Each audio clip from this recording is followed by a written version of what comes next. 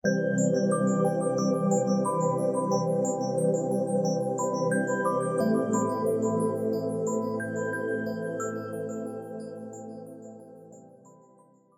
everybody, welcome to 2ZQ Hot Takes, where we discuss issues both big and small. I am your host, the very handsome Tim Kirk, and today I'll be talking about flea markets and street fairs. Many of us enjoy them on weekends as we stroll through different neighborhoods and see the same vendors. Until Amazon usurped discount sales, it was the thing to do if you wanted socks and undies and bed linens. Still is if you are in a receptive frame of mind. From Google, flea markets. The term flea market originated with the French marché aux puces. It translates into market of the fleas and referred to the likely flea-infested used merchandise. They set up and sell their goods from designated spaces called booths or stalls, which they rent from the flea market owners or organizers. The flea markets in Chelsea were a spectacle. They really were commercial parking lots with oddballs and kooks selling old stuff they amassed. 6th Avenue had a long stretch of them in the 1920s. It was a way to pass the time on Sundays after brunch, or if you really wanted an old lamp. There was even a guy who sold broken Christmas ornaments. There is still one little one left on 25th Street between Broadway and 6th Avenue, and you can still buy skull-shaped rings made from pot metal, stuff like that. There's also a trace remnant on 6th Avenue between 23rd and 24th Street, where I've seen everything from used sneakers to broken wheelchairs for sale from sidewalk vendors who never say die. I worked at the flea markets on Long Island for 5 years between 1975 and 1980. It was something I would not trade. I learned so many keen insights into human nature from a somewhat egalitarian atmosphere. I saw quite a lot of the same people over and over every weekend, and occasionally there would be some drama here and there, but overall it was a loopy, laid-back barrage of 70s people from the entire New York area and beyond. They proved to be crucial to my understanding of the human race. As an aside, you can always tell newbies because they were so keyed up or ready to haggle when it wasn't really that much of a thing in the first place and not called for in that instance. Some people did, but overall the things I sold were already at a low discount price, and arguing with a shrimpy kid was not cool, or even a thing. I sold a lot of stationery, so we were selling tape and paper goods and markers and the like to vendors before the flea market opened for the day, as we called it, the flea. We would sell cases of masking tape at what was apparently a discount for a number of hardworking house painters. New York City school teachers would spend their own money on specific supplies. When the guy with the big class ring and the subway tokens and the penny slot of his loafers would come up to me, they weren't flea market regulars, usually a little overdressed for the place. I guess they wanted to be reminded of their teen years or just be simpatico. They were always really nice to me. I worked at Aqueduct, Belmont, and Roosevelt racetracks, all in the parking lots. I had a kid who was a mouth breather with long, straight black hair parted on the side, who had a very slick, somewhat mesmerizing way of buying batteries, emptying the battery case, and replacing them in one swipe in the boombox he would constantly carry around while playing nothing but Judas Priest and wearing only a Judas Priest t-shirt for a top each and every single time I saw him for 5 years. I imagine he sold his share in a successful software company and lives on an island somewhere these days. There was a guy who was a fellow vendor who also happened to be a New York City corrections officer. He bought a case of Bic lighters to sell to inmates every Sunday. One of the guys I used to buy weed from, a roommate of a good friend of mine who died from a drug overdose a long time ago, used to sell cut fruit in plastic cups. And when I would go to buy a cup of watermelon, I would give him a $5 bill, and he would give me back 5 singles. He was a great guy. It was 1976. I also once, on a Sunday of course, sold something to the hottest TV star in the world at the time, Jimmy J.J. Walker, who was a very nice guy, I must say. He did not say dynamite. He was with his mom.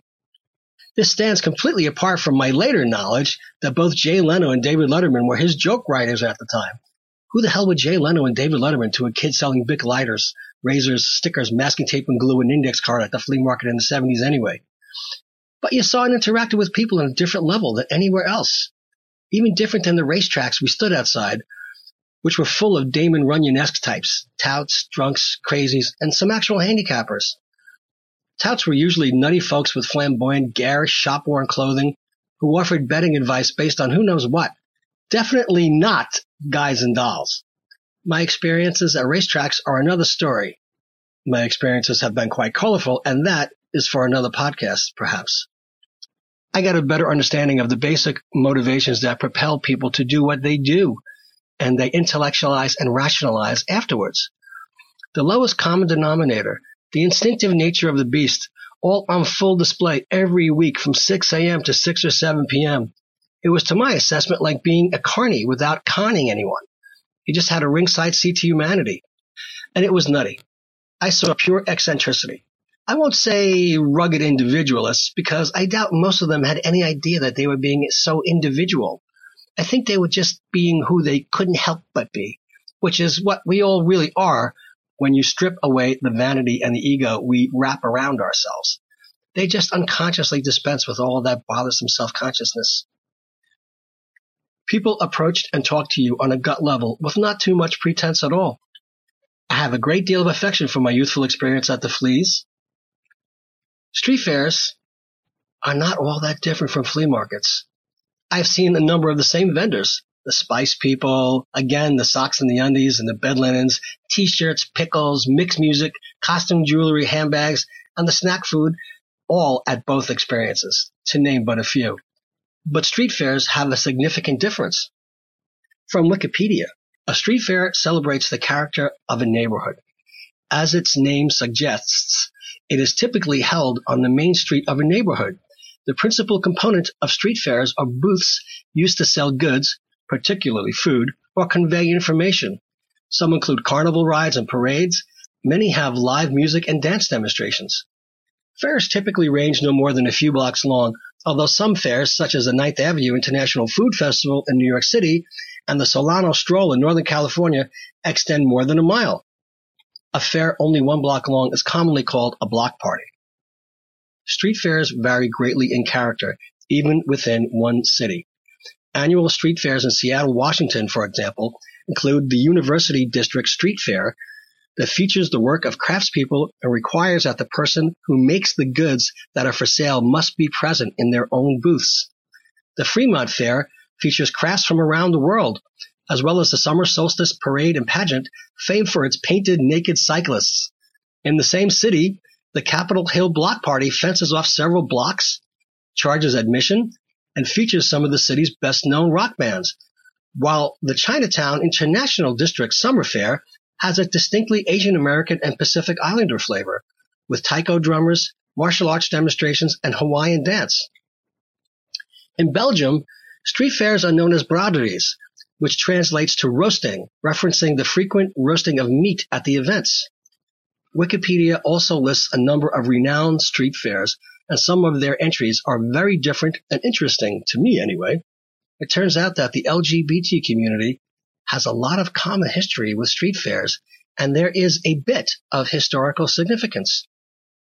The Castro Street Fair is a San Francisco LGBT street festival and fair usually held on the first Sunday in October in the Castro neighborhood, the main gay neighborhood and social center of the city. The fair features multiple stages with live entertainment, DJs, food vendors, community group stalls, as well as a curated artisan alley with dozens of Northern California artists. Due to community pressure, the fair restructured the organization and partnered with local charities to collect gate donations and partner with groups to raise money for those charities. The Castro Street Fair was founded by Harvey Milk and the group he led, the Castro Valley Association, in 1974. It attracted over 5,000 people. The event's popularity grew quickly, and by 1977, the audience reached 70,000 people. The influx of visitors helped promote the Castro District's growing tourist industry. Castro Street Fair is one of San Francisco's many street fairs, including the North Beach Festival, Union Street Festival, and the Haight Street Fair. These fairs run throughout the summer, from spring to fall. The Castro Street Fair takes place on the afternoon of the first Sunday in October. The large turnout makes it one of the largest of the annual street events in San Francisco, behind San Francisco Pride and Civic Center, Folsom Street Fair south of Market Street, Pink Saturday in the Castro, and the Union Street Festival.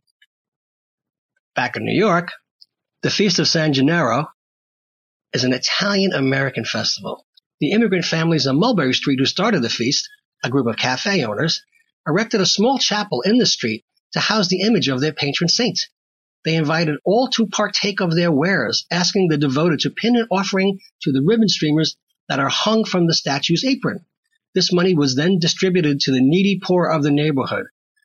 Over time, the festival expanded into an 11-day street fair organized and run by people outside the neighborhood.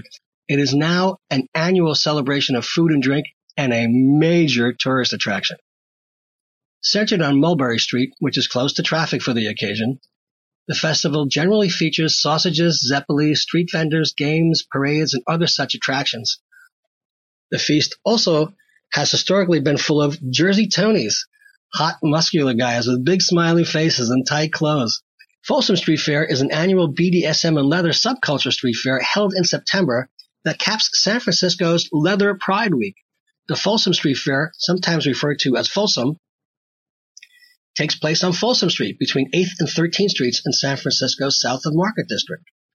The event started in 1984 and is California's third largest single-day outdoor spectator event and the world's largest leather event and showcase for BDSM products and culture. It has grown as a nonprofit charity, and local and national nonprofits benefit, with all donations at the gates going to charity groups, as well as numerous fundraising schemes within the festival, including games, beverage booths, and even spanking for donations to capitalize on the adult-themed exhibitionism. Folsom Street East is the version I have attended on multiple occasions, and it has always been eye-popping.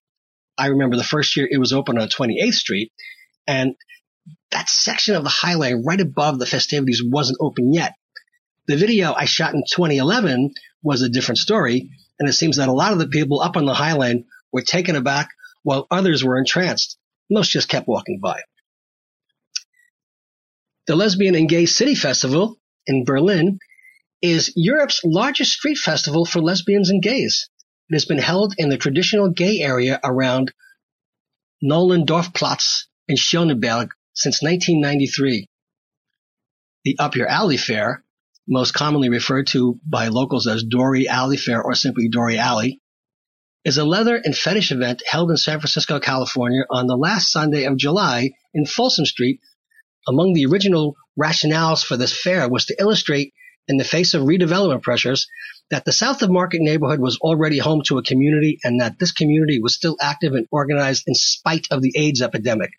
Up Your Alley Fair draws 10,000 fetish enthusiasts and onlookers and serves not only as a warm-up event for the organizers, but also as a less tourist-focused event for locals.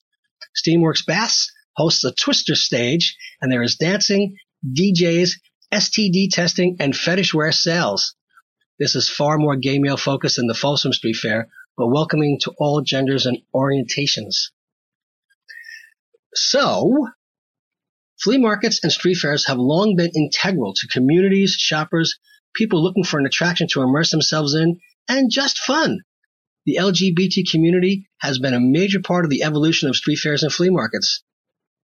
They are for everybody. Thanks for listening. See you next time. And as the kiddies say, peace out.